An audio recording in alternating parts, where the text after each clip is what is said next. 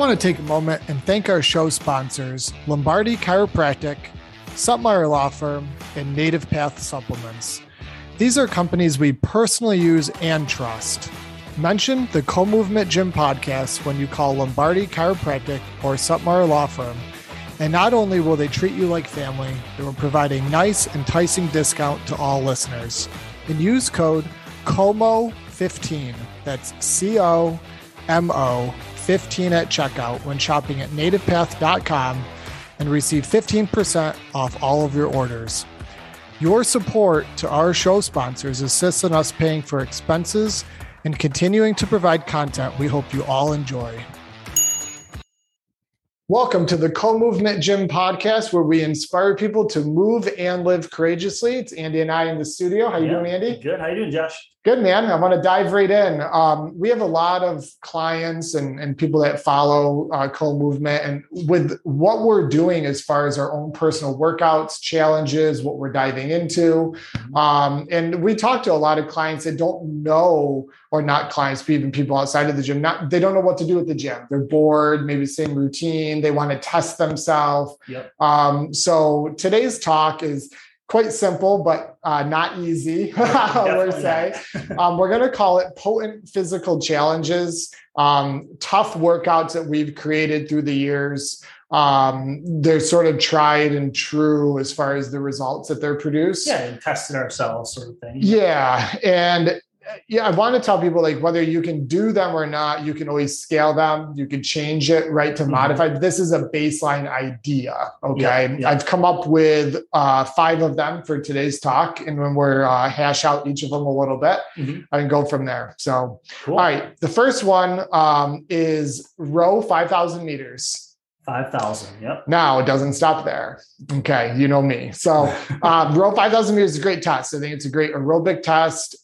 It helps you pace. Like, you can't sprint that for the most part, you're gonna right? crash and burn if you start too fast. And that's what we find with a lot of people, because they're so used to just hitting things until they crash and then they move on. 5,000 meters, you can't do that. I really like long distance things for that purpose, because when people, if you've never paced yourself before, a lot of people don't know how to do that, or they don't have a good intuition for what pace can I keep up for 5,000 meters. They're used to doing a very short row, but they don't know how to find the optimal pace for a long distance kind of thing. I would say it's most people do not understand past that 3 or 4 minute mark how to settle in. Right. Like, they truly don't understand that. Not just rowing, swimming, running, Sure, yeah.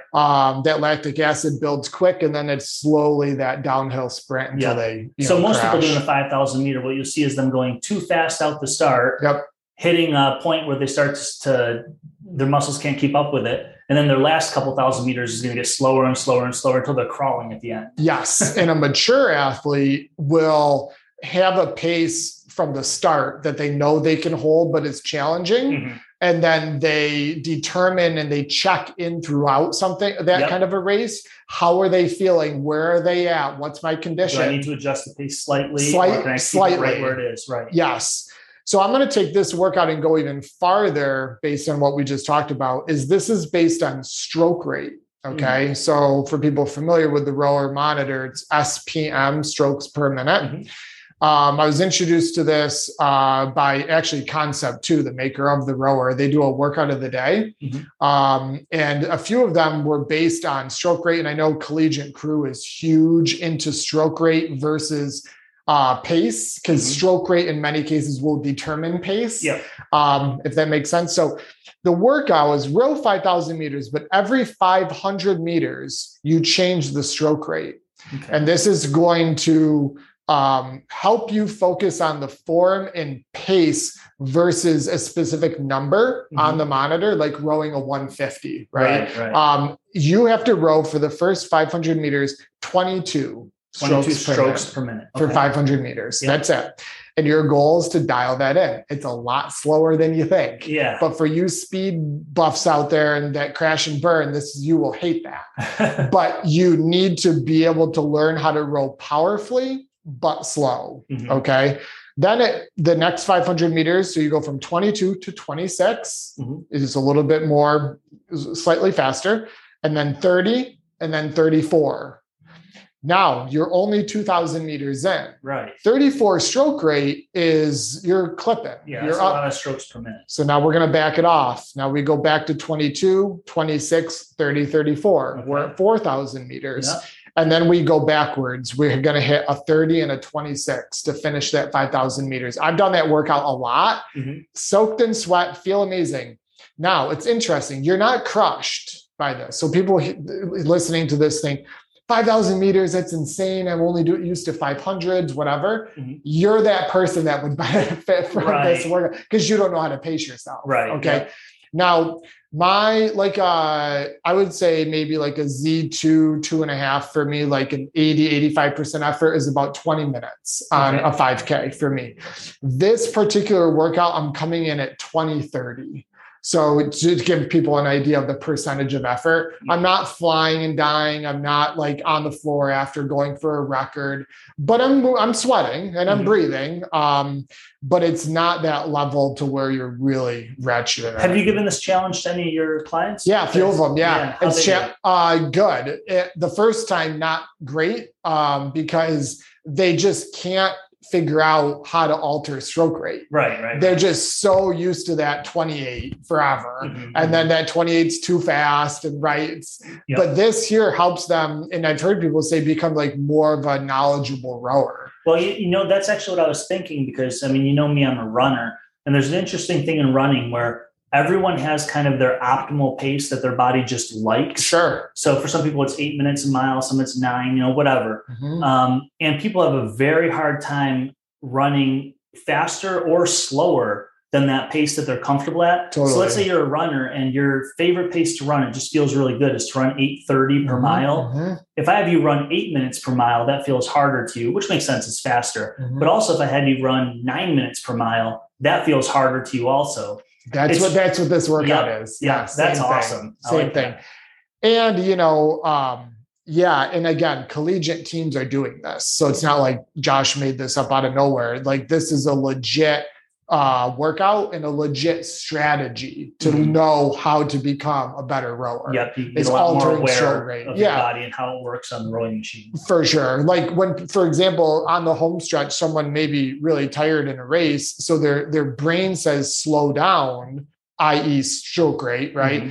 But in reality, you should be increasing stroke rate, which doesn't mean you're increasing pace. Right. You're just shortening the stroke length, if that makes sense. I don't know if it makes sense to everyone listening, but like with a 22 stroke rate, you're leaning way back and they're powerful, long, smooth strokes.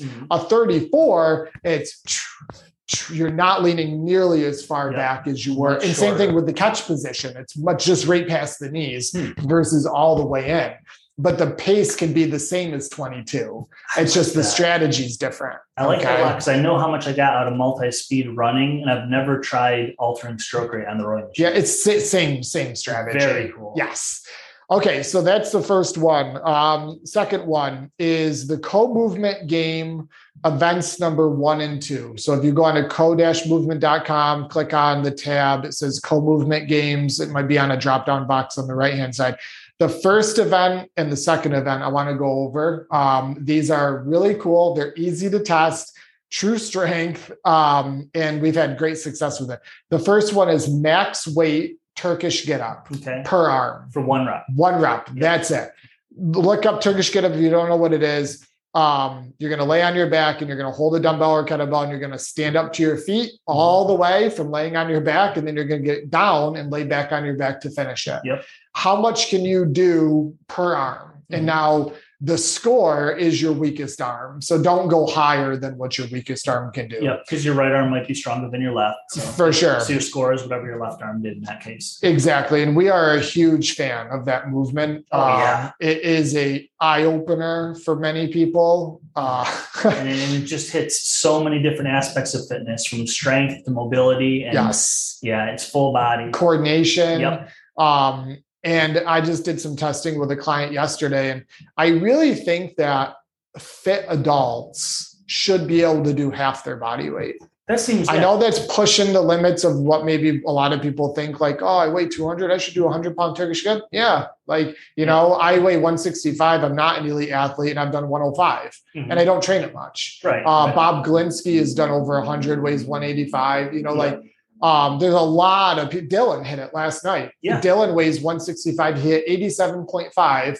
And he hasn't trained the Turkish get up in like a year. He doesn't train He's got good strength from general strength workouts he's done for a few years. Yes. And he's capable of doing that. Jesse hit 45 with almost no training on the movement at a weight of like 120, 125. And again, like if you train that for a month or two, you'd be at that 60, Absolutely. That's event number one of the co-movement games. Event number two is a carry. So for men, you're going to hold 70-pound kettlebells per hand, and you're going to start a timer. So start. You're going to walk 400 meters, a quarter mile for time. You can set them down as much as you want. You can run, jog, walk, forward, backwards, whatever you want. You got to get both kettlebells over the finish line together in the fastest time possible. Is that just 400 meters, or you're not walking 400 out, 400 back? No, just 400 total. 200 out, 200 back. Or here, the course at the gym is a 50 out, 50 back times 4. Okay, and your score on that is your time? Is your time, correct. Okay, so we've done our heaviest possible Turkish get up with each arm. And the lower weight that you use is your score. And then you've got your farmer's carry for 400 meters. Yes. And your time is your score. And then how do you just add those two together? Well, for this talk and for what people will get into, it's just for personal tracking. Okay. If they want to detail out how we score the co-movement games, all that info is on the website for that. Because there is some weird metrics that I play into there. I don't want to get into that. Now, we're going to actually do a separate episode, I think, on the breakdown of that. I think people will find that very interesting. But the record, and this will blow your socks off, Damon Maldonado, he did the 400-meter carry with 70 pounds per hand in 3:28. Yeah, it's hauling. So did he ever set them down? He did once or twice, but maybe 5 seconds. And his first 200 meters. Just to regrip, shake out, and get going again. The first 200 meters was like a trot. Was not a walk. It was like a trot. And I'm like, holy shit, he's going to crash and burn. He didn't crash and burn. Wow. It was fascinating. My record, I think, is like 5:10 or 5:20. For 400 meters. Bob Galinsky got 4:15. And then Dylan last night got 4:16. So these are serious times. Yeah. And I don't care how big, small, strong, weak, whatever. Try it. I think that's great. And then women, we've tested 45 pounds per hand. Perfect. Really cool events. Your heart rate will get up there. Your traps will be dead sore. Your forearms will be blown up, and you're doing 5 minutes of work. I love it. And two very functional exercises. Yes. People worry about functional strength all the time. Yep. Cool. So that's the first two. I sort of chunked two movements into the one right there. But all right. So the third is, again, back to rowing. I'm biased on rowing. I like it, but these are just ideas for people. Row 500 meters. For 8 sets. Okay. Your rest is a 1-to-1 ratio with your work time. So if you row your first 500 meters in 2 minutes and 30 seconds, you get a 2-minute, 30-second rest. Correct. Yep. Okay. Now this goes farther than that. Your goal is the lowest average across all 8 sets. So you're trying to complete all 8 sets in as fast of a time as you can. Correct. And then your score, and this is where it gets nasty for those of you that don't like the pace. Yeah. And this will teach you that very quickly. Your score is your worst set out of the 8. Yep. So if you row all 2s, but then you decided to chill on one set, or you were just a lactic acid bloodbath and you row 230, that's your score, 230. That's so if you go, again with pacing, if you go too fast, you make it through your first 6 or 7 sets. Correct. At 2 minutes per row. Yeah. And then by the 8th one, you're just going to crash and burn. You do a 230. Yeah. You get a 230. Yes. And so there's sick twists in some of these workouts that I design. If you notice, it's a 1-to-1 ratio, rest with work. The faster you row, the less rest you get. And the more tired you are. Yep. And so, but the score, and you're going for the lowest average in all sets equal, right? Because your score is the worst set.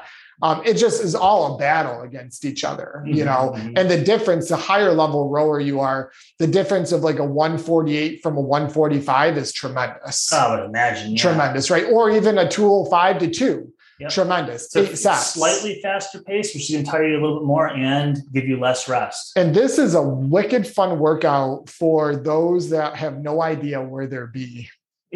Truly like, I've rowed, I've done CrossFit, blah, blah, blah, but you've never done this workout. Right. You have no idea. Right. So you're just guessing from the start at what pace you think you can go for 8 sets. For sure. And you may start slow because you're conservative, but then realize that you fucked yourself in the beginning because they're too slow and that's your worst set now. Yep. Or you started way too fast because you think you're a hero and then you crash and burn and you die at the end. Right. That's awesome. It's a cool challenge. I've done this a lot. I've done it with 10 sets a bunch of times. I've done it with 8 recently. Many clients, especially the programming clients, have done this and they enjoy it. And these are fun workouts, especially the first one and that one, the rowers, because there's strategy involved. That's what I love. You don't often get that in workouts. For sure. No. For sure. There's thought. And yes, exactly. All right. The fourth one I want to get into is this is on the higher end of a strength continuum and skill sets would be an L-sit rope climb. Mm-hmm. Okay. So everyone's familiar with a rope climb, but an L-sit is your legs are out in front of you. Mm-hmm. And if you don't know what an L-sit is, you can look it up. But there's no legs to help you climb the rope. Right. Okay. So again, I am saying this is for the upper echelon, but that's fine. Something to work for. Now we'll go farther into detail. You're going to do one L-sit rope climb every minute. Okay. For 10 minutes. So you set a timer, start, boom, hit up, down, say it takes you 10 seconds, you get 50-second rest. Yep. You have to now perform 9 more of those on the minute for 10 minutes. Yep. So this workout is done in 10 minutes. Done. Yep. And I can guarantee you won't need much more after that. Oh, no, that's brutal. Yes.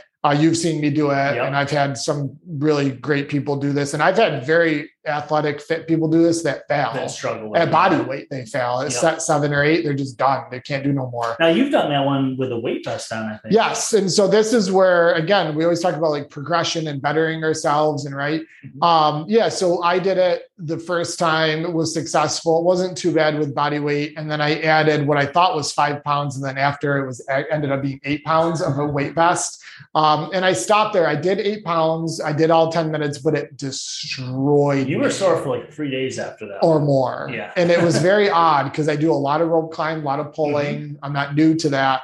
And body weight really didn't affect me much. But 8 pounds was like a truck hit my upper body. Yeah. And so I don't know the difference. Obviously 8 pounds isn't much, but it obviously was a lot. Yeah. Now I'm speaking for people that have gyms and whatnot. I'm talking a 12-foot height. Our ceiling's 12. I get my head above the pipe that's up there that hangs the rope and then I come down. Yep. If you have a 15-foot rope, which is standard for CrossFit, and a lot of gyms, play around with different, intervals. Maybe you're going every 75 seconds, right? Right. But that's a really cool. Now, how to scale that? You could maybe do a rope climb with your legs. Sure. Like you just climb the rope with your legs and come down and then you rest and you do that on the minute for 10 minutes, right? Mm-hmm. There's so many variations. You could do what we call a box assisted rope climb where you lay on your back, your feet are on an elevated box, let's say 24 inches, and you're laying on your back, holding onto the rope. You can find this on Co-Movement's YouTube channel. And then you climb all the way up to you're standing on the box and then you lower all the way back down. Maybe you're doing one of those on the minute for 10 minutes. And I've been doing those with clients recently, and they love them. Yes. Clients who can't climb the rope when it, just a normal rope climb, they love the box rope climbs. Yes. It's fun. You feel accomplished. I mean, you are accomplished. You're doing a hard exercise. And it's, you can progress, right? So you can make your feet higher, making it harder to climb the rope, right? Yep. There's so many variations. You could add a weight vest to it, maybe 5-10 pounds as you max out the height with your feet, There's an example on it. I think it's called Box Rope Climb on YouTube for us. Yep. And I actually I created it. I don't know if anyone else has done it, but I had a lot of people that were struggling with rope climbing in my group class years ago. And I figured that out. We started it actually on the floor where their feet were on the floor against a plate. And then they just had to get to their feet. And they're like, oh, that was easy. 8 inches, 12, and so on. Just keep elevating the feet a little bit. Yep. So that's it. 1 L-sit legless rope climb on the minute for 10 minutes to a 12-foot height. Give that a shot. It might blow your socks off. Some people that were quite surprised said the first 5-6 minutes were not hard, and then set 7 they fail. Look at what amazing challenges and workouts you come up with just a single exercise. For sure. Sure. And you know me, like I don't spend a ton of time in the gym, but when I'm in it, like I like to be focused and very simple. And you want what you do to be potent. Exactly. Okay. And the last one. The 5th one, I actually just designed this and I will do it again. It was very successful. It's a combination of 2 movements. The workout is generally under 15 minutes for most people. Most gyms or home gyms have a sled to drag. Okay. And for people that follow the knees over toes guy or anyone into like sled drags for that matter, know that the backward sled drag is a great exercise. Phenomenal for knee health. Knee health, quad strength, the whole deal. We're a big fan of it here. Something that almost any athlete should add to their training is backward sled drags. I agree. Yes. So you're going to do a backward sled drag. For this workout that I'm describing, I did it with 95 pounds. You're going to go 400 meters, 200 out, 200 back. You're going to set a timer. So you're going to hit start. Boom. You're going to walk the sled backwards, 200 out, 200 back. And then with no rest, you're going to perform the 400-meter farmer's carry from the co-movement games. Nice. And I don't know what sick and twisted idea gave me that, but I don't know. I was walking out to the gym, wanted to work out, didn't know really what I wanted to do. I knew I wanted to do the sled drag, and something hit me. And I was like, see how your legs feel with no rest at carrying the 140 pounds. And it was comical. Yeah.